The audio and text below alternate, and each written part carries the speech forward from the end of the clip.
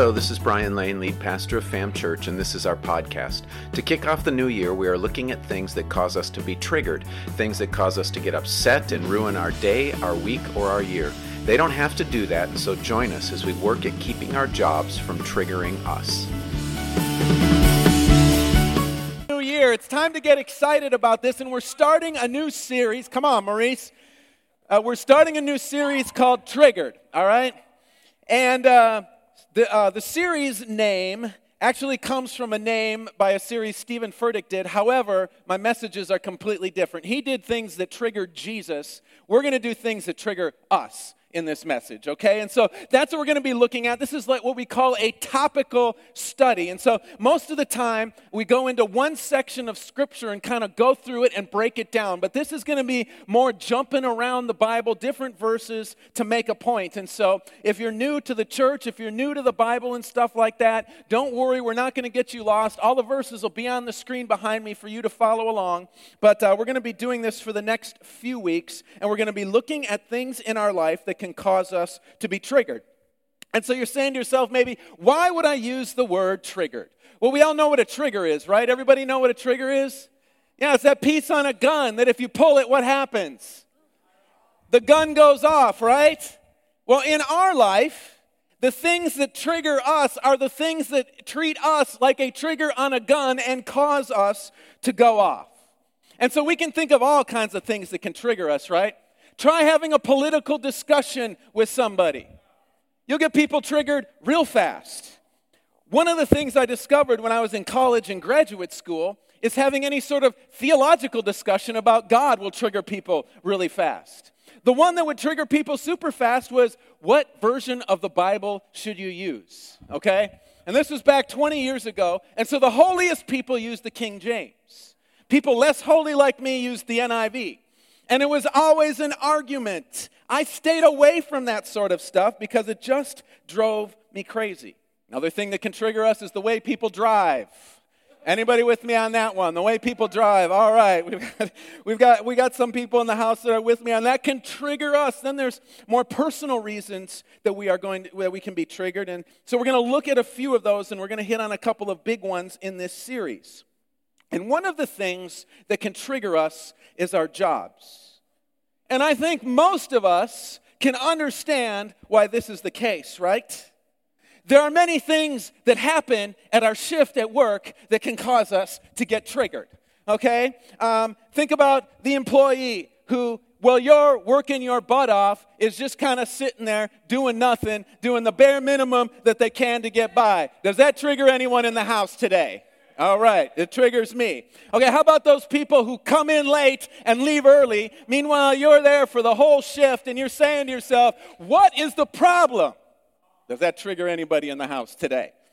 How about that supervisor that should not be leading people, let alone an organization, but they're in charge of you? Uh-oh. All right. Maybe we're overworked and underpaid. Anybody there? All right. And then you can always talk about those customers, right? Anybody who works with people in the public knows that customers can and will be just plain mean, okay? They can't find something goes wrong, something happens, and they will let you know just how terrible a person you are. There are all kinds of reasons that can set us off. This has been around since work has started, and some of you may even remember this. It was the basis of a song from country music in 1997, ironically written by a guy named Johnny Paycheck, called "Take This Job and Shove It." Okay? Followed ironically by a movie with the same title.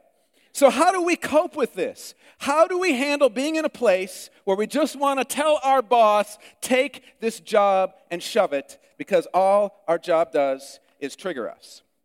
And so some of you are probably thinking the best way to do this is to hit the lottery, have a rich relative die and you inherit a bunch of money, or you get a settlement because Publix forgot to put up a wet floor sign on aisle 5, and as you walked through there, you slipped and fell down. In other words, if we get out of the workforce, everything is going to be so much better. Well, the first thing that I want to say in talking about work is that it is a part of God's plan, and it has been since the beginning. Okay? God did not create us to sit around with billions of dollars in our bank account and do nothing all day. Some people say, well, I think we had to work because humankind fell into sin and that's why we had to work. No, before any of that serpent and apple stuff happened in Genesis, we have this in Genesis chapter 2, verse 15. It says this, the Lord took the man and put him in the Garden of Eden to work it and take care of it. See, we have this idea that when Adam and Eve were here on this earth, that all they did was they sat down and, there was a monkey above them that dropped grapes in their mouth and, if they wanted something else to eat, the corn out in the field, some armadillo would go out there, put it on its back and crawl, like the ancient version of Grubhub was going on, and all they did was chill. No, that's not how it works, okay? From the beginning, mankind was created to work. Man had to work the Garden of Eden to get the fruits from it, okay? And so the only time that we should be trying to find a way out of work is when we hit retirement age. See, God created us to work. It was part of His plan for us from the beginning, so escaping work is not going to solve our problems. Now, there's still others that think, well, the problem is the ultimate boss that I serve. What do I mean by that? Well, see, Adam was working the fields because God told him to. He was working ultimately for God, and they figure that if they get a job working for God, like in or with a church, that everything will be amazing. It's this idea that there's this secular world, this secular job, and then there's this sacred job, and we have to do one of the two, and if we were in the sacred realm rather than the secular realm, everything will be okay. Well, here's the deal. Nowhere in the 66 books of the Bible does God, Jesus, or anyone else make a distinction between working for Him and working for others. See, there is no sacred and secular work in the Bible. The only thing that the Bible talks about is work. And I could give you a brief history lesson on that topic, but I will refrain. This sacred secular deal is a division that we, the people of God, have come up with because we have this idea in our heads that life is divided up into those two parts. We have the sacred things that we do, like pray, spend time with God's Word, and go to church. Then we have the secular things that we do. We go to school, we shop, we raise our family, and we work. See, that's not how God set up our world. Everything is sacred. He tells us in Colossians chapter 3, verses 23 and 24, whatever you do, work at it with all your heart as working for the Lord, not for men, since you know that you will receive an inheritance from the Lord as a reward. It is the Lord Christ you are serving. See, that means none of our life is divided up into sacred and secular. Okay? Our families are done and raised for the Lord. School is done for the Lord. Sports that we play are done for the Lord. Our shopping is done for the Lord. Driving our car and our jobs are done for the Lord. Wherever we are at and whatever we're doing, it needs to be viewed as being done for the Lord because everything that we do is sacred.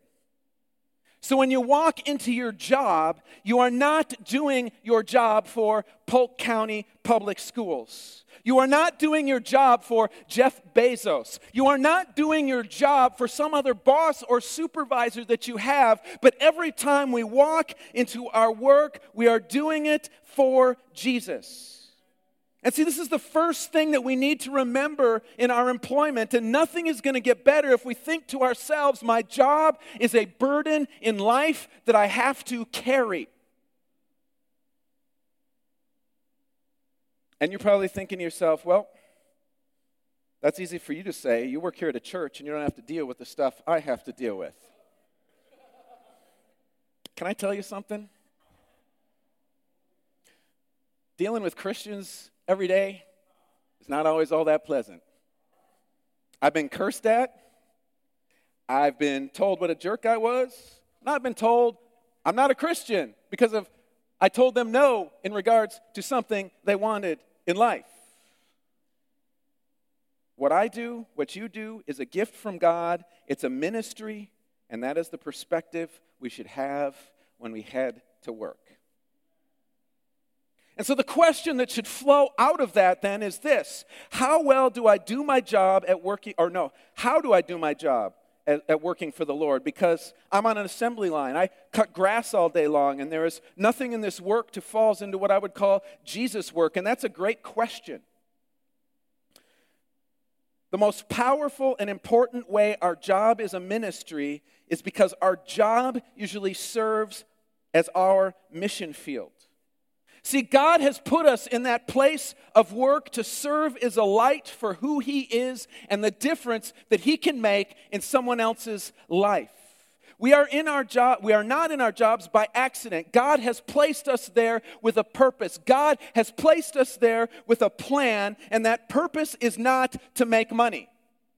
Yes, the money is necessary and the money is good because we need it to function in life and survive in this world, but He has placed us in our jobs to be an influence for Him, for His name, and for His glory. How do I know that? Well, Luke 8:16 says, "No one lights a lamp and hides it in a jar or puts it under a bed. Instead, he puts it on a stand so that those who come can see the light."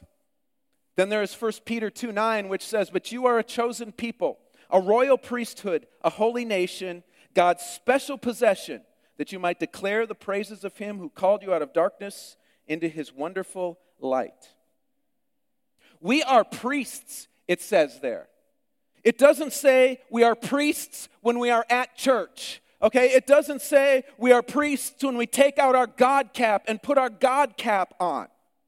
The phrase that we just read from Peter is in what's called the present active indicative, which means it's not just an event that happens at a point in time and it's over. What that means is this event happens at a point in time. That point in time is when we give our lives to Jesus. And then that action continues in the present for the rest of our lives. That means every day, everywhere we go, wherever we are at, we are a royal priest, no matter what we are doing. So that means we have to do all we can do to be a royal priesthood. And this is true in any area of life, but it's especially true in our job. Why? Because for many of us in this room, we spend as much time or more time at our jobs as we spend with our family. Here's the thing. Monday, Tuesday, and Thursday, I am here 10 hours and awake at home for maybe 7 or 8. Wednesday, I'm here for 13 hours. Sunday is 8 to 10 hours, and Saturday can vary from 0 to 10 hours. And many of you have the same sort of schedule. So that means that work is where we are at most in life. And that's where we have the greatest opportunity to shine the brightest. Why? Because many of the people we work with are not followers of Jesus, but equally true for many of us is that the place that we try, it's the place that we also try to shine the least. We think that we should shine the brightest when we are here, but that's backwards. And our job would be a whole lot better. It would trigger us a whole lot less if we acted like a royal priest instead of a royal pain when we are at work. Because here's the deal. Sometimes we cause our own triggering. We are not kind to certain people. We are not friendly because this is my job and I'm not here to make friends. Sure, I know that's not why you're there, but you're never going to be able to be a royal priest to someone that you are not at least friendly with. We talk about people and cut people down instead of building people up. We do our part to feed into the negative culture of our job. And if we were to stop and say, you know what, I'm a holy priest at this place, maybe some of those things would get better when we are there. And we would stop being triggered so much by our jobs. A friend of mine, he works as a waiter at a Perkins in the Minneapolis area. And this guy has a bachelor's degree from the University of Minnesota, and at one point, he started his own company that manufactured electronics that actually they used on the space shuttle. Okay, so he's not a dummy. He sold a lot of stuff to NASA. He used to send me pictures of paychecks that he would get from NASA, and he thought it was so cool. Well, he's a waiter at Perkins now. Is that the most enjoyable job? Absolutely not, okay? And the shift he works the overnight shift, the bar rush shift, the shift when all the people who are drinking and clubbing and having a good time and doing all sorts of crazy stuff come in. And what happens when people are out being crazy and they come into a restaurant, they bring the crazy into the restaurant. I worked at one Perkins. It was Riverside in South Minneapolis, and there was regularly we had the cops there during the bar rush because of guns in the lobby and guns in the restaurant, and it was an insane place to work. But he wants to work there because he sees this as a place for him to be a royal priest. He's created this persona called Tom the Waiter. He has a Facebook page for this Tom the Waiter, and so that makes it legit, right? But he has a reason for doing this, though.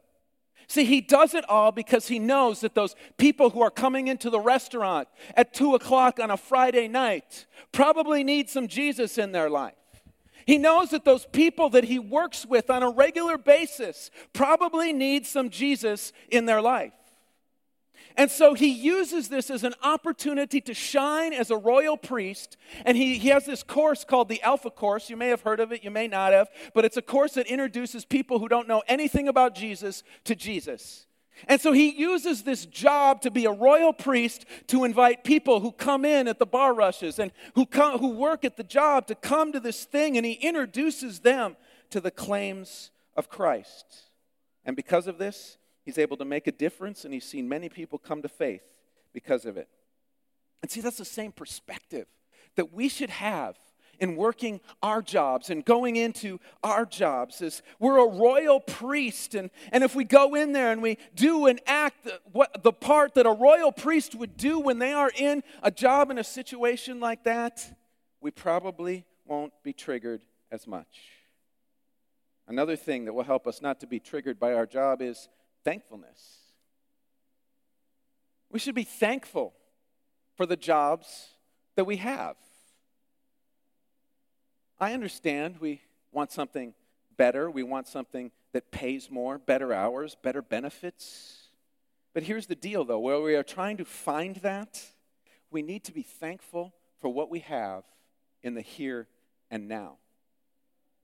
I think so many people are triggered at their jobs because they always talk down about it and never talk the job up. There's always a reason to complain and be ungrateful, but we need to find reasons to be thankful for our jobs.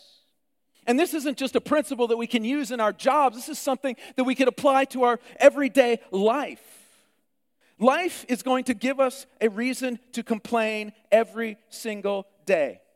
But we need to take our eyes off of those things that we look at and that we see and that cause us to complain and move our eyes into the areas and the places that we have to be grateful for them. Your job pays your bills. Your job allows you to go out to eat after church. Your job gives you the gas you need, the vacations you take, the gifts that you buy. But it doesn't allow me to do what I want, when I want, regardless of the price. Join the club. There are very few people who actually live that life. A third thing that will help keep us from getting triggered is making sure that we are taking time away from our jobs. The United States, there's 194 countries in the world. The United States is in the top 20 for the most hours worked by the people. We're not the highest. I was surprised by this. Mexico is actually the country where people work the most hours, but on average, the average American worker works more hours than most of the rest of the world.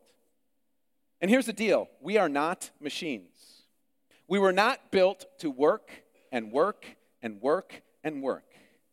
God knew that. And so he told us that we needed rest. He commanded us to take a day of rest every single week. Exodus 20, verses 8 through 11 says, "Remember the Sabbath day by keeping it holy. 6 days you shall labor and do all your work, but the seventh day is a Sabbath to the Lord your God. On it you shall not do any work, neither you, nor your sons or daughters, nor your male nor female servants, nor your animals, nor any foreigners residing in your town. For in 6 days the Lord made the heavens and the earth and the sea and all that is in them. But he rested on the seventh day. Therefore the Lord blessed the Sabbath day and made it holy." That's the longest commandment in the 10 Commandments. I think it's because God wanted us to understand that we do need to take a time of rest. He rested, and so should we. And so if you are working 7 days a week and not taking any days off to rest, let this be a warning to you that maybe you should take a day of rest every once in a while, like once a week, so that you won't be so triggered. But you don't understand, I got goals and I got money to make. Well, guess what? You keep burning the candle like that, and you're not going to reach those goals anyways because you'll be dead or have a breakdown. Some of you fuel your life on coffee from McDonald's or Starbucks and energy drinks. See, those don't replace rest and can be part of the reason you're triggered in the first place. Do you know that caffeine may wake you up, but it also has negative side effects? Regular caffeine drinkers experience irritability, agitation, and anxiety as a side effect. The burst of alertness you feel after drinking a cup of coffee is followed by negative mood fluctuations, and the more coffee you drink, the worse they get. One study found that people drinking in excess of 1,000 milligrams of caffeine a day show nervous symptoms almost indistinguishable from somebody with anxiety disorder. Okay? The solution to not getting enough rest is not to caffeinate more. No matter what anyone tells you, it's not to add more caffeine to your diet. It's to take a break, take a day off, and get some rest. That's God's solution, not caffeine. I mean, some people think, well, God put the caffeine here, and so this is what he wanted for me. No, he commanded a day of rest. He didn't command you to drink a lot of caffeine. See, he doesn't want our jobs to cause us to be triggered, and so he says, look, rest. Some of you maybe haven't even taken a vacation in a couple of years. You need to take a vacation. You need to take some time off, and you're saying, I can't afford that. Okay, I don't know what your idea of a vacation is, but just don't go to work for a few days. Take a few days off and stay at home, do stuff around here. You don't have to spend a ton of money to actually get rest and take some time off. Rest and do what you want to do. And I'm sure that by now, people are saying to themselves, that all sounds nice and pretty, but that's not going to change my job. Even if I see it as a ministry and come as a royal priest every day, even if I'm thankful for it and I take my days off and get my rest, it's not going to change where I work. You're right. That's not going to change where you work. So there are two things that I want to say to that. And the first one is this.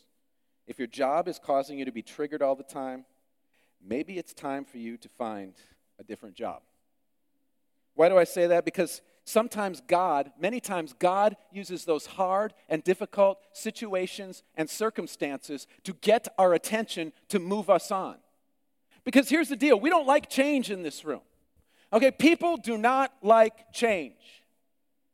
They just want things to go on the way they were. Wherever you were a teenager at, whatever decades you were a teenager at, that's where you want to live for the rest of your life.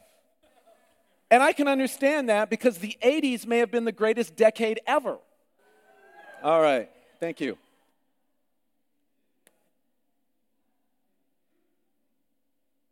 We don't like change. I mean, this is what happened with the Israelites when they were in Egypt. See, they were in slavery. They were in bondage. They were being treated like garbage. And no matter what Moses did, the people just didn't want to follow him. It took 10 plagues before they finally said, okay, Moses, we're with you. Let's get out of here. And then as soon as they left and everything wasn't perfect, they started complaining and said, maybe we should go back. Okay? God was using the unbearable conditions for the Israelites to get them to move on and to change. And many times in our life, God puts us in unbearable conditions to get us to change. And so some of you, what may need to happen in order for your job to stop triggering you so much is you just may need to change jobs.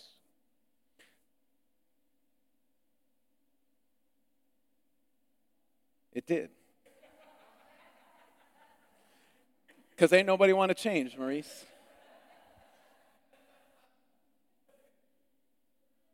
You're thinking, How many of you went to monster.com during that time and said, let me start my search right now? All right. Then the second thing I would say is this. It doesn't matter if I change jobs. It doesn't matter what happens. People just bring it out in me. So let me understand this. Your boss, your coworkers, your job control you. They dictate the response that you have in life. See, because what we're saying when we say that is we're saying the boss made me do it. You made me do that. You made me angry. You made this situation happen. What we're saying is that they control who we are and our response in situations. It's not true. Nobody has control over us like that unless we let them. Yesterday I was driving on South Florida. For some reason, everyone on the road wanted to drive 35 when the speed limit was 45. See? And I had a choice here. I had a choice. I could either get ticked off at this or I could go with the flow. I got ticked off. I got really ticked off.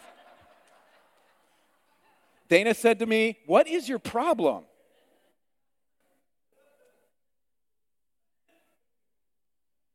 So if your job, if your boss, if your coworkers are triggering you, my suggestion is to stop letting them control you. They can only do that if we let them. We have to make the choice to allow what they say, to allow their actions, to allow their behaviors affect us. How about we make the decision to stop letting them do that? Is it easy? No, absolutely not.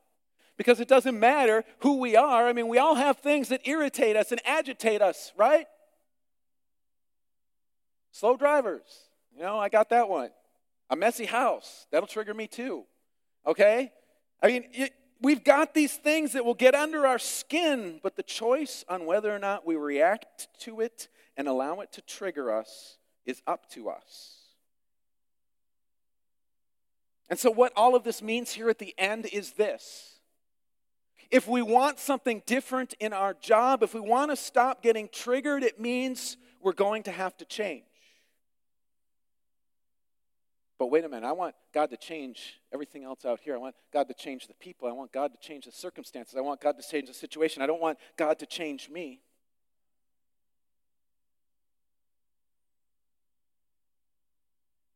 That's all God really cares about. He's looking at you and saying, I want to make you different. I want to make you better. I want to develop things in your life.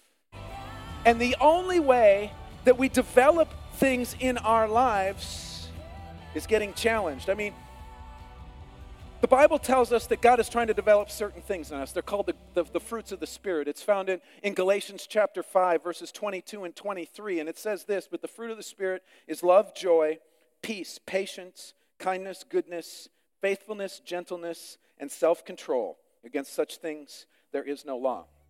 So do you want to know how these characteristics are developed in you? How God develops love in us is by putting us with a person or people that we have a hard time loving. How God develops joy in us is by putting us in situations in life where we have no joy and we have to tap into joy to get joy inside of us. That's how God develops peace in us, patience. I always tell people, pray for me to have patience. I always tell them, do not pray that prayer. Why not? Well, because here's what's going to happen. God is going to put you in all kinds of situations where your patience is going to be tried and tested and say, make it through this one. Okay? And so what you're actually praying is, make my life more challenging. But that is what God is doing a lot of times in situations like at our job, especially with other people. See, God is working and moving in us to bring about the fruits of the Spirit in our life. And the only way those fruits of the Spirit come about is if He puts us in situations where our patience is tested, where we're tempted to be triggered. And He says to us, okay, we're going to go through this situation and we're going to try and find different ways to deal with it other than the ways that you have been dealing with it, so that we can work this love, this joy, this peace, this patience, this kindness, this goodness, this gentleness, faithfulness, and self-control out in your life. See, God changes us in and through all of that. So if you're praying for God to change the people and the circumstances of your job and you are getting triggered, the way to calm the situation down may be to allow whatever it is He is trying to develop in you, develop, and quit trying to get everything and everyone else around you to change. We live our lives as a royal priest. Wherever we're at, whatever we're doing, wherever we're going, we're thankful for the position that we have and the place that we have, and we take our time away and rest. But we also remember that sometimes God may be moving us on, but ultimately God is in this to change us and transform us so that we can manifest and show and reflect the fruits of the Spirit in our life.